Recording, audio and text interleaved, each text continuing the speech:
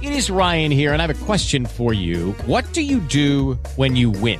Like, are you a fist pumper, a woohooer, a hand clapper, a high fiver? I kind of like the high five, but if you want to hone in on those winning moves, check out Chumba Casino. At ChumbaCasino.com, choose from hundreds of social casino-style games for your chance to redeem serious cash prizes. There are new game releases weekly, plus free daily bonuses. So don't wait. Start having the most fun ever at ChumbaCasino.com. No purchase necessary. VGW Group. Void where prohibited by law. See terms and conditions. 18+. It is Ryan here, and I have a question for you. What do you do when you win? Like, are you a fist pumper, a woohooer, a hand clapper, a high fiver? I kind of like the high five, but if you want to hone in on those winning moves, check out Chumba Casino. At ChumbaCasino.com, choose from hundreds of social casino-style games for your chance to redeem serious cash prizes. There are new game releases weekly, plus free daily bonuses. So don't wait. Start having the most fun ever at ChumbaCasino.com. No purchase necessary. VGW Group. Void where prohibited by law. See terms and conditions. 18+. Step into the world of power, loyalty, and luck. I'm gonna make him an offer he can't refuse. With family, cannolis, and spins mean everything. Now, you wanna get mixed up in the family business. Introducing The Godfather at ChumbaCasino.com. Test your luck in the shadowy world of The Godfather slot. Someday, I will call upon you to do a service for me. Play The Godfather, now at ChumbaCasino.com. Welcome to the family. VGW Group. No purchase necessary. Void where prohibited by law. See terms and conditions. 18+. Welcome to the Man City Show. It's Nigel Rothband back in the chair, and with no City games to report on, I thought we'd take the opportunity over the next few weeks to give our regular guests and contributors a mid-season break and instead conduct a series of interviews, City-related, of course, with some interesting people with a story to tell. My guest this week is a freelance journalist specialising in all things Manchester City. He's written regularly for City matchday programmes and on the City website, as well as many other publications. And he has written an amazing, amazing book called City in Europe, and it is a must for any City fans for their Christmas stocking this year. Welcome to the Man City Show to Simon Curtis. Thank you very much, Nigel. Good to have you. Listen, let's just kick off with kind of your love of City. Where did that all start? So long ago. It starts in the mid-'70s, unfortunately, not early enough for me to have seen the great City side of the 68 to 71 period. So I got into them a little bit after that, around about the age of 7 or 8, I suppose. I became aware of what was going on. But most of my family's in Manchester, but we had dislocated by this time to the Isle of Man. So I was brought up there. Took me ages to actually physically get to a game because, I wasn't allowed to travel. My dad wasn't interested in football at all. Nobody in my immediate vicinity, as far as the family was concerned, followed football at all. I was deeply into it just because of my mates at school. This is at primary school. And we used to pretend to be various top players that were running around at the time. But one of my best mates was a City fan, but the real catalyst, if you like, was my cousin, because he lived in Brooklands, and I used to go over and see him from time to time. But he used to come to the island every summer, and he'd stay for ages, weeks and weeks and weeks, and he insisted on wearing a terrible red tracksuit. Obviously, as a United fan, you would do that, but it used to irk me something rotten. And as my best mate at school was a City fan, I began to slide in that direction. And there were various things that happened at the right moment for me. There was the Denis Law back heel. As you will remember, there was almost nothing live on TV in those days. These days, you see every single minute of it wherever you are on the planet. You won't miss a second if you don't want to. But in those days, you didn't see very much at all. And I can remember 73, 74 season during the League Cup run, which took us to Wembley, ultimately to defeat by Wolves. There was a quarter-final replay with Coventry. And for some reason, I didn't understand at the time, it was live on TV. And I don't know whether you remember that particular game, Nigel. It was a 4-2 replay win after a 2-2 draw at Highfield Road. Because of the crisis at the time, there was a fuel crisis, there was an electricity crisis. City had used generators to get matches on to pump electricity through the floodlights. A lot of the games were played early. So I'd got back from school and turned the telly on to find City v Coventry on the TV. League Cup quarter-final replay, the weirdest thing to find live on TV in those days. And it was absolutely brilliant. By the end, as you'll remember, Main Road was a mud bath in those days. Very often through the winter months, it was just as bad a pitch as any in the First Division. Everybody goes on about the baseball ground being a sandpit, but Main Road was a mud bath, wasn't it? I always remember those night games with the floodlights shining off the puddles, and it looked like glass they were playing on because there was so much water on the surface. And this was one of those games. They splashed around, they slid around. There were lots of goals. By the end, everybody was caked in mud. You couldn't tell on a black and white TV which players were playing for which team. And I just thought, yeah, well, this confirms it for me. City's my team. It probably already was by then, but that was the final confirmation, I think. And ever since, unfortunately, I've been completely locked into it. Well, I've got a bit of a secret to tell you then now, because in between 1971 and 1975, I was at school in the Isle of Man myself. Really? So there you go. That's interesting to you, but probably not to our 7 listeners. But there you go. Probably yes. not. I was educated at a place called King William's College in Castletown on the Isle of Man. As my So there you go. So fond memories of the island. There you go. So we have something in common. A funny little story for you, a little coincidence. So was I. I guess that might have been the case. So there we maybe off air we shall have a slightly separate chat about the amazing King William's College and all that gave us. Absolutely. There you go. So 2 Blues, both at King William's College. I wonder how many can say that. Extraordinary. So that first team you saw, I suppose, was that kind of was Dennis Law and who else was kind of in that side? They just tail end of the Dennis Law team. Colin Bell. So sad I didn't see Colin Bell in proper action. Saw him later on in the 70s after the injury, but as we all know, that was the same player. That was a much reduced Colin Bell. Still, as we'll see in one or two of the stories from those European days, still having an influence, but really playing on one leg, wasn't he? Rodney Marsh. It was that era, just before it went into the mid 70s, where Dennis Stewart and Peter Barnes, Asa Hartford took over. Again, a fantastic team. Those people that don't remember City in the 70s, there was lots to enjoy, lots to enthuse about, wasn't there? Indeed, and just the journalism. Obviously, King William's College was kind to you, and clearly journalism, was that something you went in straight away? Is that something? No, not at all. Not at all. I sort of fell into that much later on. I was deeply into English at school. I loved English, and the one teacher that enthused about anything I did was my English teacher. Along with my mother, they would always tell me that I was writing nice things and to keep it up, etc., etc. None of the other teachers enthused about anything I did, so that stuck out. But no, I went into languages. I actually studied at university. I studied French and German and politics, so that took me onto the continent straight away. And a lot of my adult life has been spent trekking around the continent of Europe, basically. I've been back in the UK from time to time, but I've lived in Holland, lived in Spain, lived in Portugal, worked in France and Switzerland, host of other places. The journalism really came back a little bit later. I've been writing for King of the Kippax for a long time, right back in the 80s, late 80s, when it all kicked off with fanzines.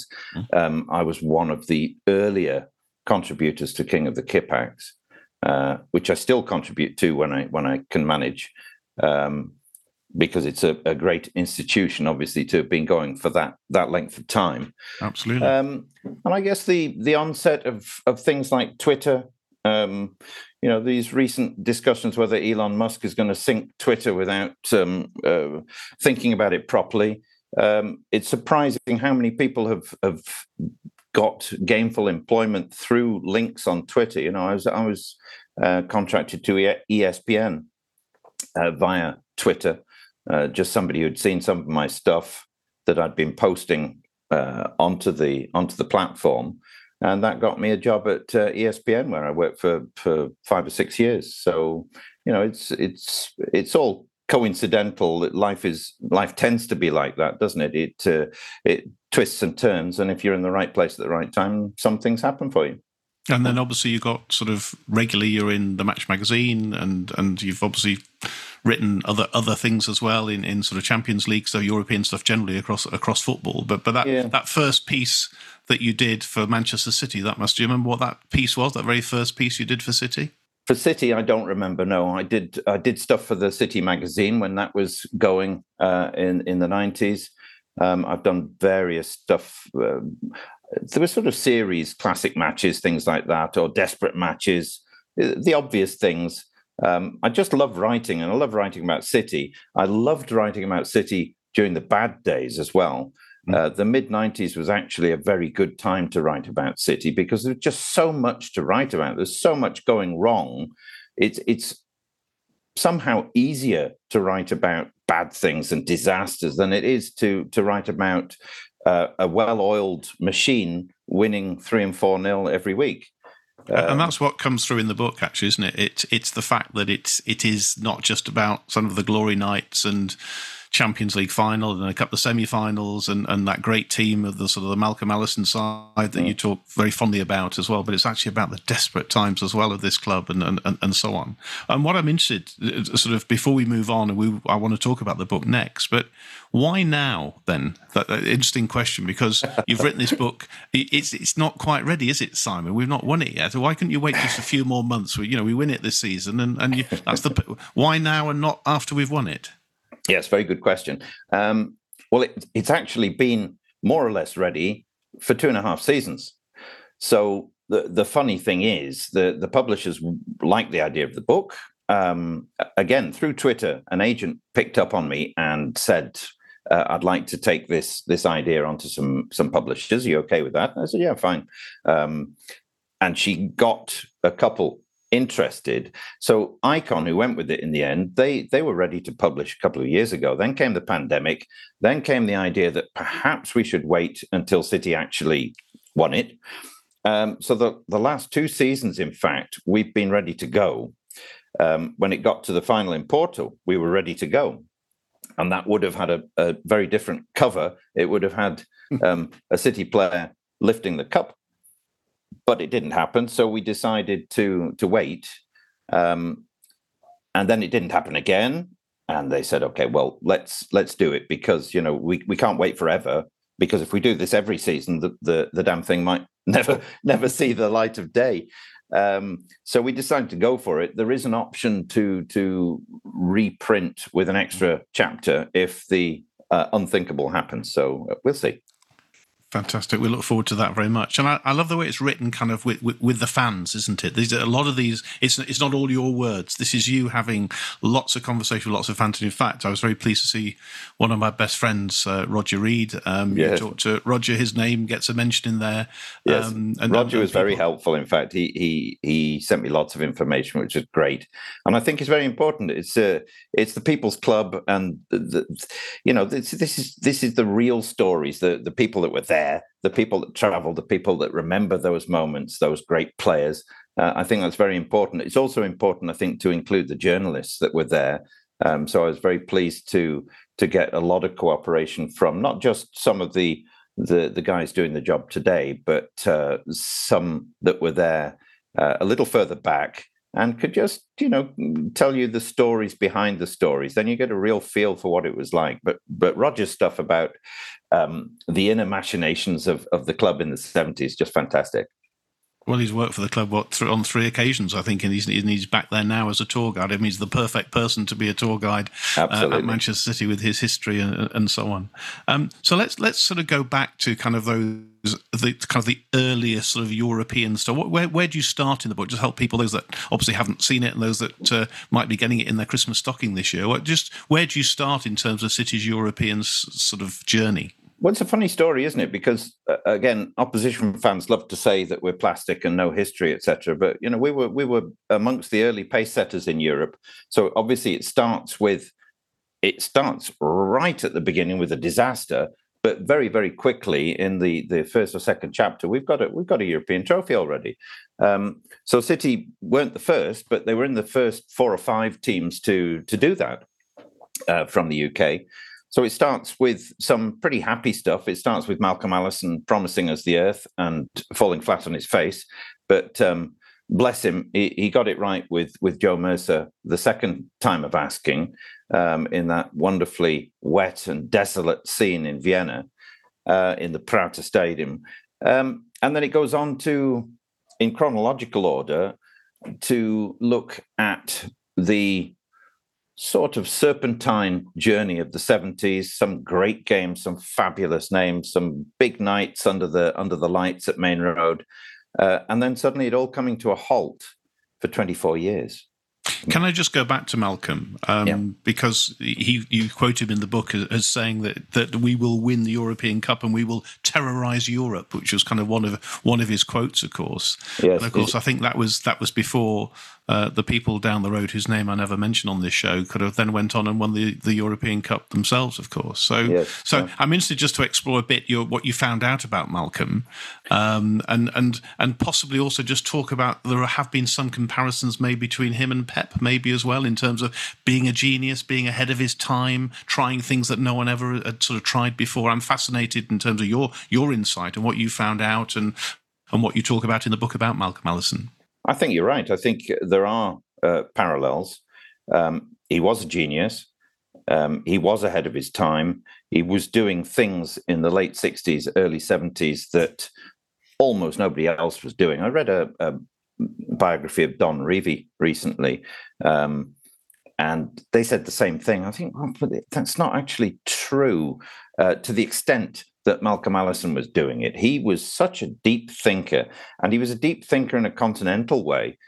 He was following the Hungarians of the mid-50s when everybody else thought they were ridiculous. You know, people looked at Puskás and said, well, he looks like a fat landlord. But Allison immediately, he went and saw him training with the Hungarian national team and immediately clocked Puskás and said, well, that's something else. That's a different level. You know, he may have been a little rotund compared to some of his teammates, but he had an ability and a technique that Allison thought, well, that's something we don't have in England at the moment. And he watched the Hungarians and the way they pushed the ball around, the way they set themselves up. He went to the critical game at Wembley where England had their pants taken down well and truly by a fabulous Hungarian team. And he took a load of his teammates with him from West Ham to watch that. And from that point on, I think Allison was a step ahead of most of the other managers and coaches in England. He was thinking on a continental level. He was watching for all the little extras that might make a difference for City, right down to changing the kit, which you think, well, that's neither here nor there. But he did. He changed the kit to the red and black stripes, which we all love so much now and all hope every summer that they'll come back. They've sort of done it this time, but skewed them diagonally, unfortunately. Right down to those tiny details. He had dancing coaches, he had fitness coaches, he had dietitians, all sorts of people that in late 60s England was completely unheard of. So what about Simon? What about the argument that he was a fantastic number 2 to Joe Mercer, but actually he didn't quite cut the mustard as a manager, and he was far better. The kind of the yin and yang, if you like, that sort of very studious, that kind of quite formal Joe Mercer who managed upwards, managed the board much better, allowed Malcolm to do all the chaotic stuff that he got on with. I mean, yes, I think that's fair enough. He wasn't a great success as a manager wherever he went, was he? Really? No, I think that's fair enough. We have to remember in those days the management setup for football teams was very different to now. Pep Guardiola just has to sort out the football side of things. And even that, he's helped by an army of tacticians and coaches and spies. Whereas in Malcolm Allison's time, you had to do a bit of everything. It wasn't so often that you had a duo in charge, which we kind of had with Joe Mercer and Malcolm. Malcolm was the maverick. Obviously, Joe was the stabilizing force, if you like. It worked. It worked very well, I think, for a long time. But Malcolm being the character he was. He got itchy feet. He'd already talked to Juventus. People were looking at him and were interested in him. He liked the spotlight. He liked the limelight. He was working at London Weekend Television, doing spots with Brian Moore for the big match. He loved all of that. The football Malcolm was a quiet, studious watcher of the tiniest details. But there was the showbiz Malcolm that would go to the Raymond Review Bar with a group of journalists tugging along behind him. And he was kind of schizophrenic, wasn't it? But City's also been a schizophrenic team for a long time. So I think it all fitted. You know, Malcolm's a great hero of mine. He came back and tried to do it again in the late 70s. And that's when he was really shown up badly, because he tried to do his maverick, look at me stuff again. And it was just too much, too quickly. But there was genius there, that's for sure. That was there for all to see. And talking of genius, how would you describe the comparisons between him and Pep? Where would you sort of see those similarities? I think the daring tactical stuff, the innovation. I mean, when people look at Pep Guardiola, they see someone who's a cut above the rest as well, really. We might have time to come on to the European moments where Pep has also fallen on his face. So there's a slight fragility there as well that links them both. I was talking to someone about the two games with Mönchengladbach, which were Big Mal's last European games with City in 1979. I'm sure you remember them well. Yeah, this is the run to the quarterfinals in 79. The run to the quarterfinals, and this was the quarterfinal with Mönchengladbach, having beaten 20 and Standard Liège and absolutely pulverized Milan, which was a superb, about, top European performances. That 3-0 against Milan ranks alongside most, I would say. We got to the quarterfinals, and what did Malcolm do? He stuck in Nicky Reed for his debut to mark Alan Simonsen, Footballer of the Year. I mean, that's just fantastic, isn't it? The daring do of that, extraordinary risk taking. Really, he had Colin Bell, he had Dana. He could have put any number of players in there, but no, he thought it's a quarterfinal in Europe against a team that in those days was the equivalent of Bayern Munich today in German football. They were the big guns, Borussia Mönchengladbach. So in he goes with Nicky Reed marking Alan Simonsen. Terrific, really. We had Tony Henry, reserve midfielder, playing with number 9 on his back. He had inverted wingers. We had Mike Channon playing wide at one point. All sorts of things going on. You thought, what on earth? It didn't get the attention in those days that it would today. People would be all over it today. But just those two games with Mönchengladbach, he was doing so much stuff. It's incredible. So we've done this. We've won the cup in 70. We've we've come forward to the sort of 79 kind of quarterfinals. We then went through a bit of a lean period, didn't we? After that, there wasn't much to celebrate.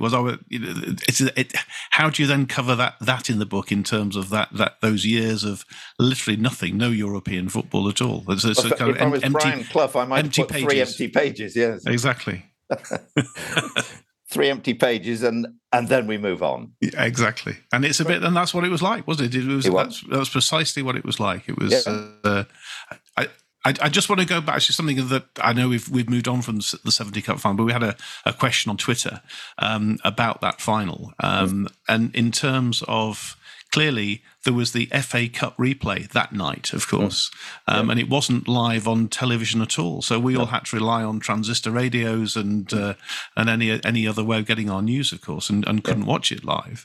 Do you think it would have been different if it was one of the big boys in those days? Do you think, or do you think that was just the way it was, that there weren't enough channels to go around, and it was the FA Cup sort of? But can you imagine in this day and age an English side in a European Cup final, and it's not on telly? Sorry, lads, we got a replay of a cup final to watch.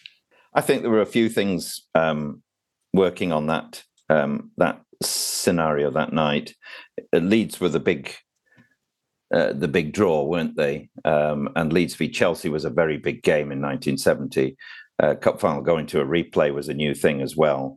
the FA Cup was the thing in those days. Unimaginable for kids looking at the state of the FA Cup these days, which is very, very sad. But certainly straight through to the middle of the 80s, perhaps the late 80s, the FA Cup meant so much more. Plus, it was City, so perhaps that might have played a role. Plus, it was the Cup Winners' Cup, which I guess some people might consider the third most important European trophy, although I don't remember it being seen as that at the time. I remember the Cup Winners' Cup was considered a little bit odd because it was just the cup winners, naturally, as we can guess from the name, which meant sometimes the national cup winners from various countries, England included, were a little bit off the wall. You know, it might be second division West Ham, second division Sunderland. So there were some strange teams knocking around in the Cup Winners' Cup. So all of those things together perhaps went against City. But the most important thing, I think, was there just weren't enough TV channels. Sure.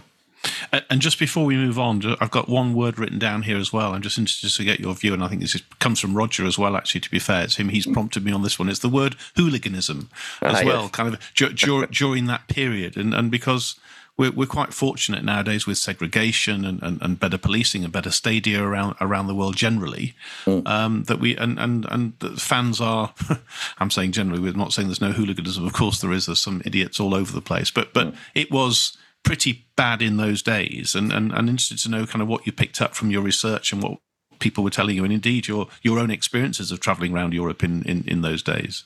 Yeah, I've been pretty lucky myself, but certainly Roger's stories of going with the club to places like Enschede and Turin and various outposts in those 70s days sounds like a bit of an eye-opener, to be honest. Certainly the ones close enough to England for plenty of fans to travel, because it wasn't quite as easy those days as it is today just to hop on a cheap flight and you're anywhere in Europe. But to get on a train and get a ferry across to Belgium or Holland, that was certainly doable. And I think the City fans did it with enthusiasm and in some numbers.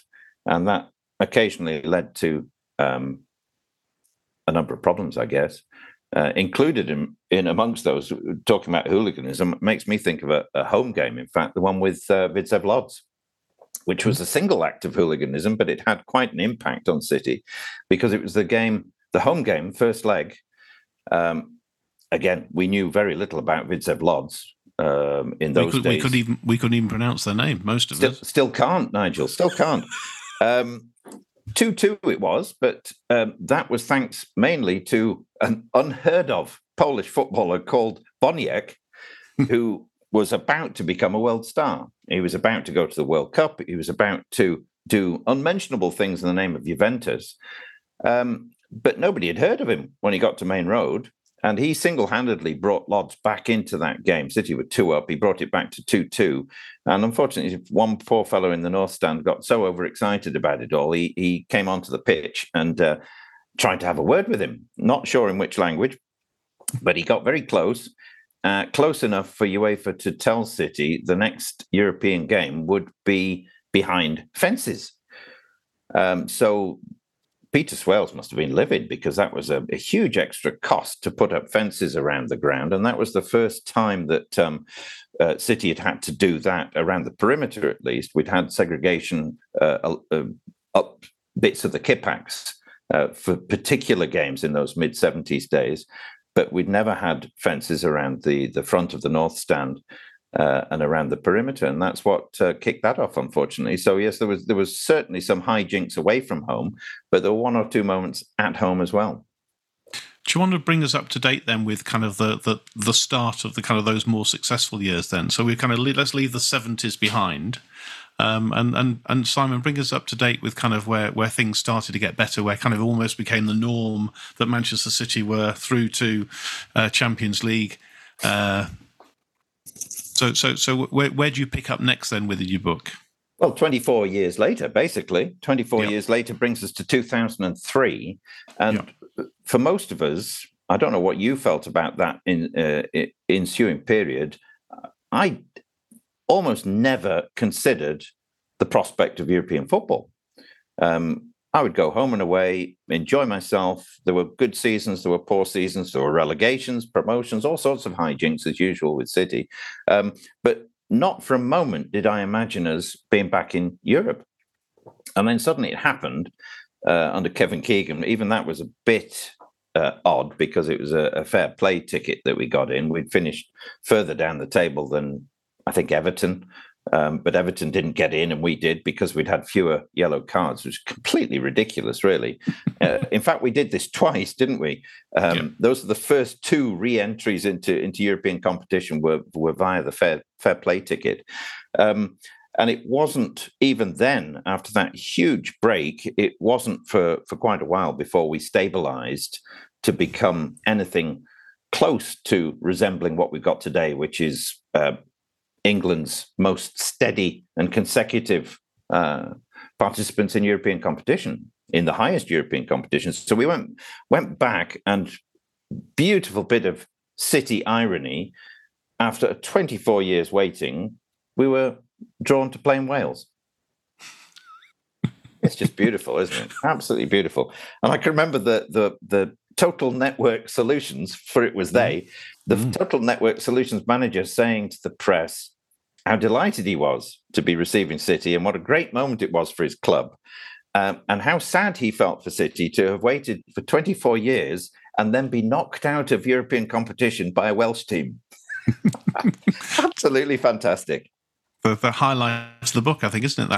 The TNS game. I mean, it's in there as being a sort of one of my highlights, certainly, for sure, and mine as well. So where do we go next? I suppose, do we have to wait for Pellegrini? Is that really when we really start to have some successes? Is there much between TNS and Manuel Pellegrini worth talking about? There's so much, Nigel. How much time do we have? I personally loved the Roberto Mancini years for many reasons, but also on a European front. I think Mancini turned us into winners, first of all. Obviously, Keegan had some fun moments, but he was really too much of a loose cannon to take us any further. Certainly his team building ideas were a bit rocky as well. But Mancini brought something completely different to us. We won the league, obviously. He took us into the Champions League for the first time. But some of the European adventures under his guidance were quite classic as well. I mean, we had the Tevez not refusing to come on in Munich. Zeko also going mad that night. That was just theatre. I was watching from the home end because I couldn't get a ticket with the City fans, and just incredulous at what was going on. That was under Mancini. Mancini himself was the source of some great European stories as well. You know, his reaction to Balotelli's grass allergy in Kiev, just couldn't believe what was going on. You know, he turned into a poet that night when he was asked by the press what he thought was happening. And I got a couple of really good stories from Daniel Taylor of The Athletic, who was traveling with them for the Guardian in those days. He was the Guardian's Northern football correspondent around that time. And he said Mancini was just brilliant press. You know, every time they traveled with Mancini, something happened. He was very superstitious. So he refused to let the players back on the plane on one trip back from Turin, from the game with Juventus, because they couldn't find the same meatball meal that the players had been given on the previous occasion that they'd been around that part of the world.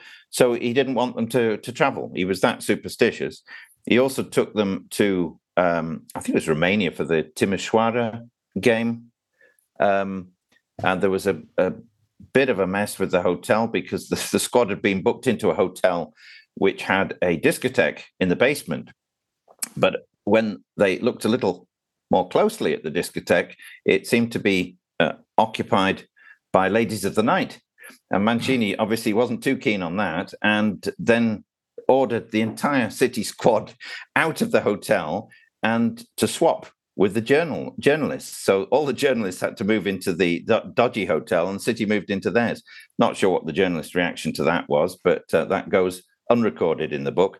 But fabulous times. You know, it was the beginning of City being taken seriously in Europe. But as you know, it took 2 or 3 seasons for that to begin to solidify. With the Lucky Land Slots, you can get lucky just about anywhere. This is your captain speaking. We've got clear runway and the weather's fine, but we're just going to circle up here a while and get lucky. No, nothing like that. It's just these cash prizes add up quick. So I suggest you sit back, keep your tray table upright, and start getting lucky. Play for free at LuckyLandSlots.com. Are you feeling lucky? No purchase necessary. Void where prohibited by law. 18 plus terms and conditions apply. See website for details.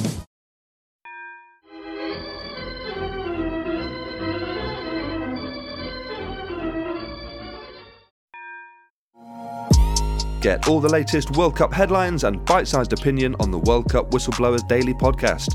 Join Mark Smith and a rotating lineup of contributors from the world of football and entertainment as they dissect all the big talking points in one small package. Whether it's bringing you reaction to the games, fallout from a bad managerial decision, or just the latest scandal to engulf the host nation, the World Cup Whistleblowers Daily podcast will be covering it concisely every weekday of the tournament. Search for The Whistleblowers wherever you get your podcasts. Do you think, Simon, that Mancini got the credit he deserves? Because after all, as you mentioned, we did win the Premier League with him and wore his scarf wonderfully as well. And yes. set a trend for thousands. Yes, absolutely, yes. And had some of us wondering about our masculinity from time to time. He looked so debonair, didn't he, on the touchline? We thought, well, I'm having slightly worrying thoughts about Mr. Mancini. He looked so lovely.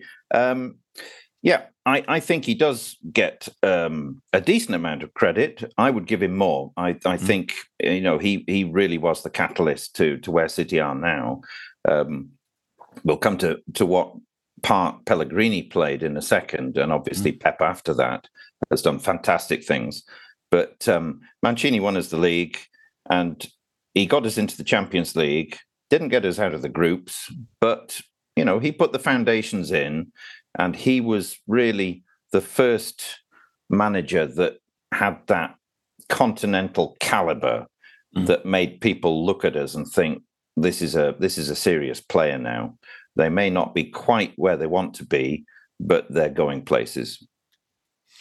And you've mentioned, obviously, Pellegrini. I was slightly hasty in mentioning him before Mancini, so thank you for bringing me back on that. But Pellegrini, and again, I've always felt sorry for him because we all knew who was coming next, and it was kind of a bit of a holding role that he had, just sort of keep the seat warm for us for this bloke that's going to be coming from Spain.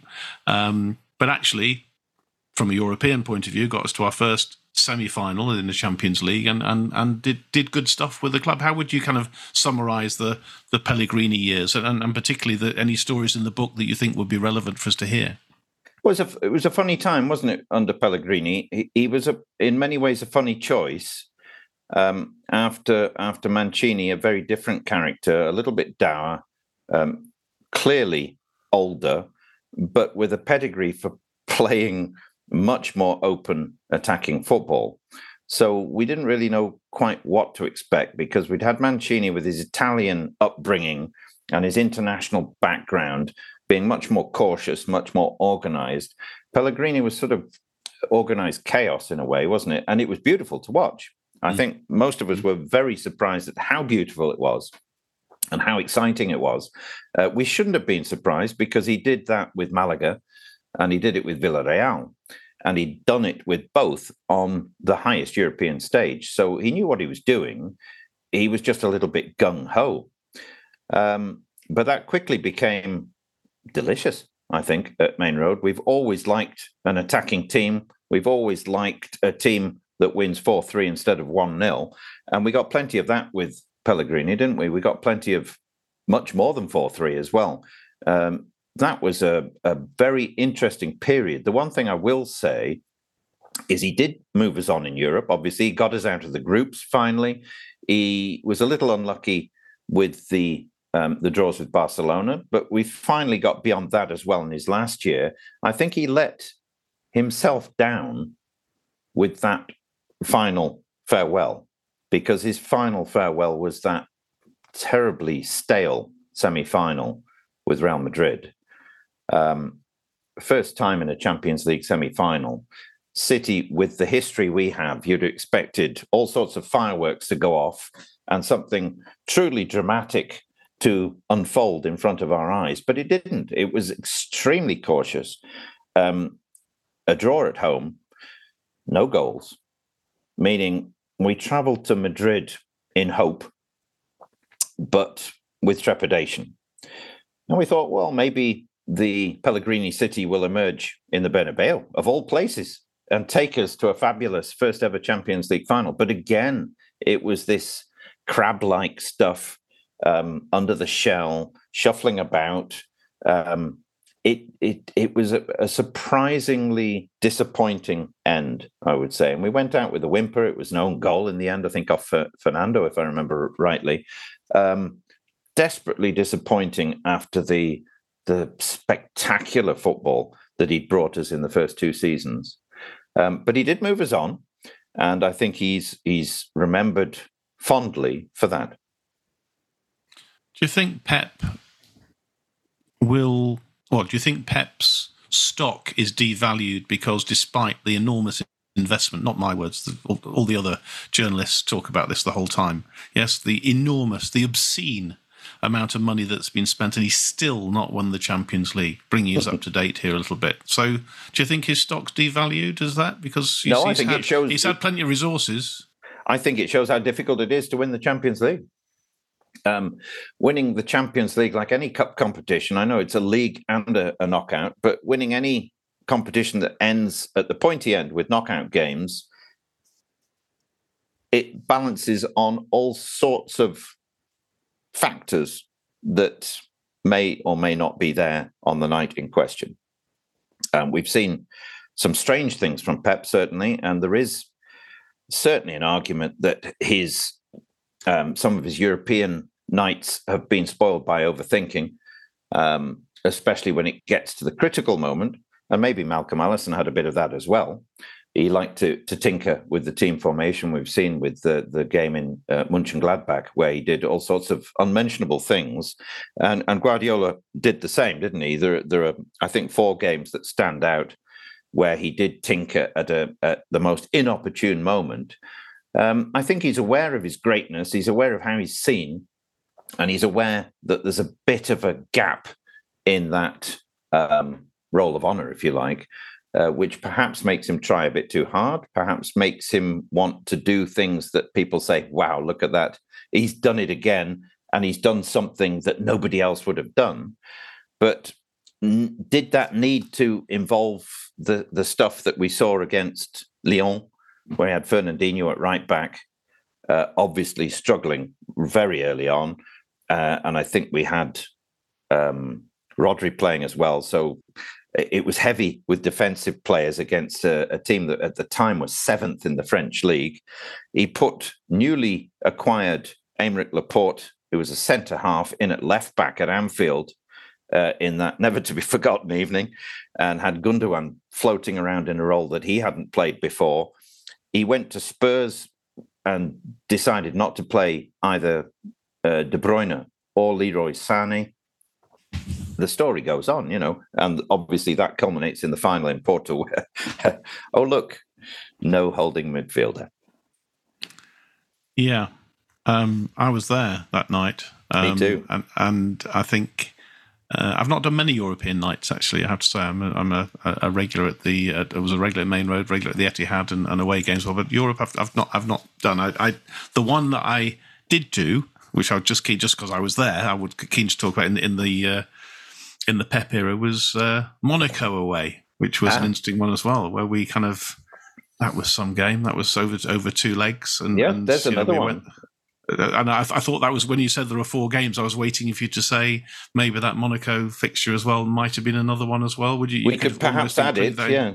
Can we have 5, please, sir? We can have 5. Definitely, Thank you, sir. We can. Yes, we can. That Monaco home game, one of the best I've ever seen. 3-1 at home, wasn't it? Was it 3-1 at home? I mean, the City, the game in Manchester, the 5-3. Oh, sorry, 5. So of course, 5-3 at home. 5-3, 3-1 in Monaco. Yeah. Really, how we went out to that Monaco team, I don't know. It was a very good Monaco team. It was had a couple of decent players. Had a couple of decent players in there. Very good team. Yeah. Strange left back, I seem to remember. Yeah. But the rest of I forget his name now. He looked good on the night. I can't remember his name for the life of me. No. He looked decent on the night. Yes, it slips my mind. In fact, no, being serious, he was fantastic. He was actually brilliant. He really stood out as being something very, very special. The best player was Bernardo Silva, of course, in the game at the Etihad. He was just unbelievable that night, or at least he was unbelievable for half the game, I think. They were the two players I was talking about, to be honest, just in case anybody missed that, yes. Absolutely. I can remember that first half at the Etihad where Bernardo Silva just ran rings around everybody. He was playing on the right side of midfield, quite wide, but he kept coming in onto that wand of a left foot that he has that we're all very familiar with these days. And he was running rings around us. But what a dramatic game, for City to turn it round and for David Silva, the other Silva on the pitch, to rule the roost in the second half. Absolutely fantastic. What a theatrical game that was. But still, we went out in the end. So there we go. That's the fifth of the 4 games that I mentioned. When you do your next book, make sure it's 5, please, and just mention Nigel Rothband next to Roger Reid in the beginning as well in terms of the credits. So just for me. Duly noted. Just going back, thank you, sir. Just going back to that Porto final, because again, it's the only final we've been to, and it was odd anyway. It was strange anyway, because of course it was COVID. There was only about 14,000, I think you report in your book in the crowd. It was just very socially distanced, and we all had to fill in 400 forms to get on a plane even and get there, and the rest we know about. And what did you pick up, and how do you report it in the book in terms of that night? Obviously, the no holding midfielder was the oddest decision, and yet he could well have been a genius, but he wasn't, and we lost. And just your reflections on that. It is our only Champions League final. We should probably spend a few minutes on it. Again, it's beautifully City, isn't it? City being a club that likes to do things the hard way. There we were finally in the big game, and it's spoilt by a number of things. But mostly by the pandemic, because the stadium would only be a quarter full. There was the worry of mixing. How much could we mix? Where can we mix? Which forms did we have to fill in? I can remember I was there that day, but I can also remember being in Porto for the UEFA Cup game years before under Mancini. I was actually reporting for ESPN that night. So I watched it from the press box, but the day in Porto had been just splendid, absolutely splendid. I mean, Porto's a beautiful city. Yep. The way the steep sides of the city come down to the Douro River as it flows out there, and we had absolutely brilliant days. One of the best days following City away. And unlike you, I do like going to European away. So I've been to many of the modern era away games, and it's just a fantastic thing to see my city, if you like, that I remember in the 70s and 80s plodding along with Derek Parlane, Jim Tolmie, and Michael Bischoff, and all sorts of oddities floating about. And here they are walking out at the Nou Camp and walking out at the Bernabeu and walking out in Basel and Seville. It doesn't matter where. It's just fantastic, But that day was strange in Porto. It felt wrong for many reasons. And then when we got the team news, it felt completely wrong. When we got in the stadium, it felt wrong. Everything felt wrong. The performance looked wrong when they started off. And he didn't even try to correct that that wrong, if you like. And it just sort of petered out, didn't it? Such a shame. But again, all part of the rich City story. And talking about the rich City story and typical City, we maybe should think about the last semi-final we were in as well, which is kind of typical City as well. Again, Real Madrid and that late fight back. And was that typical City, or was that just fully Real Madrid? Supporters of our age, Nigel, are quite happy to take that, because we know where the club has come from. We remember all sorts of dreadful things, unmentionably poor things happening. And they happened every week. There was almost no light against the shadow. It was all dark for years and years and years.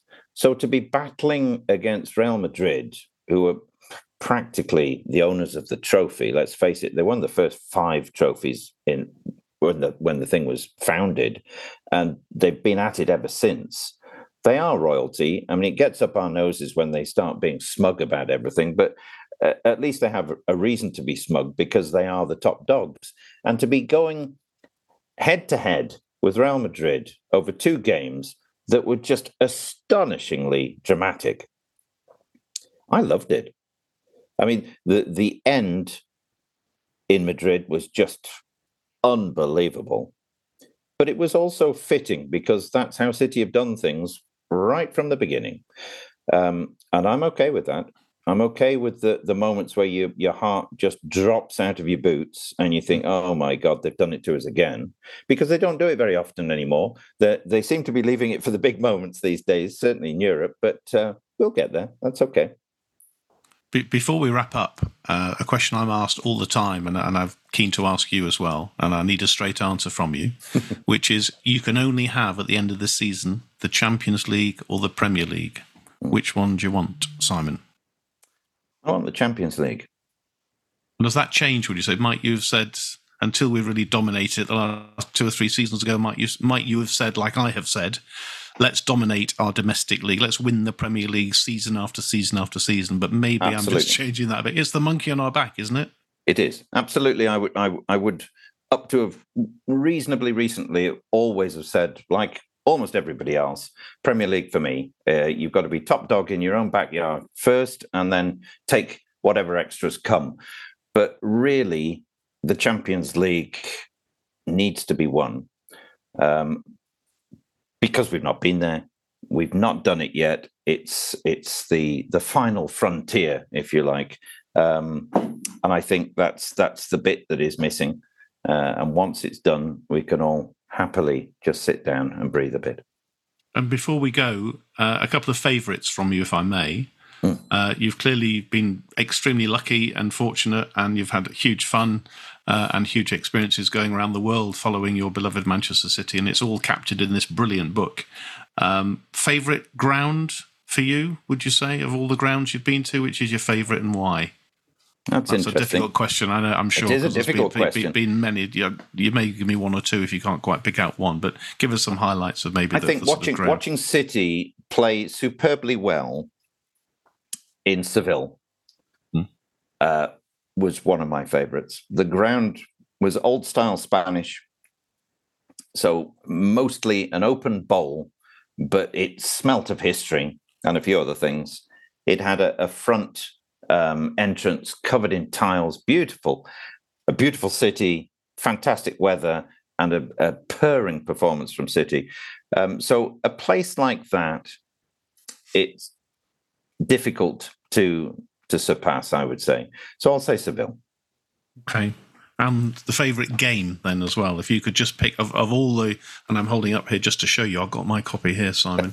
I know this is only a podcast, but here it is. So favourite game, if you can pick one that you talk about in this great book, is there one that you can pick out that's maybe your favourite?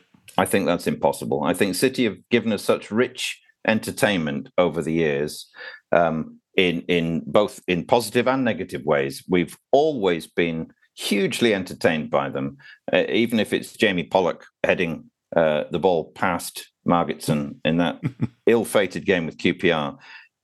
It's always been lively. It's always been worth watching. So it would have to be a whole list of games, and they're not necessarily the ones where we trounce someone. We talked about the Real Madrid games last season. I know they're fresh in the memory, but for quality and for drama, you can't get much better than what we saw over 2 games against Real Madrid in last season's semi-finals. Just spectacular football. But down through the years, I mean, I could give you one from practically every European campaign that had something special about it. But let's stick with Real Madrid. That's close to where we are now, and hopefully it's going to be one better next season. Well, listen, or this season even.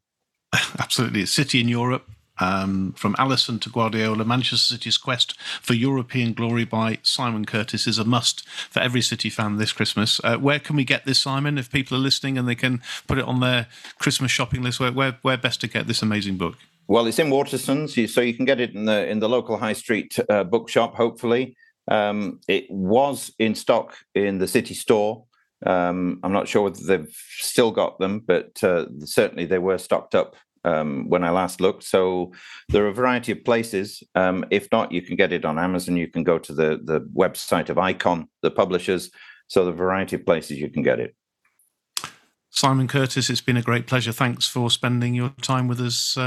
Really great to see you. This is Nigel Rothband saying thanks for listening, and we'll talk to you all very, very soon.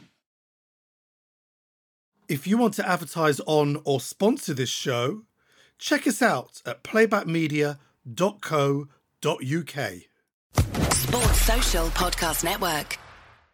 Hey guys, it is Ryan. I'm not sure if you know this about me, but I'm a bit of a fun fanatic when I can. I like to work, but I like fun too. It's a thing. And now the truth is out there. I can tell you about my favorite place to have fun. Chumba Casino. They have hundreds of social casino style games to choose from with new games released each week. You can play for free anytime, anywhere. And each day brings a new chance to collect daily bonuses. So join me in the fun. Sign up now at ChumbaCasino.com. No purchase necessary. VGW Group. Void where prohibited by law. See terms and conditions. 18+.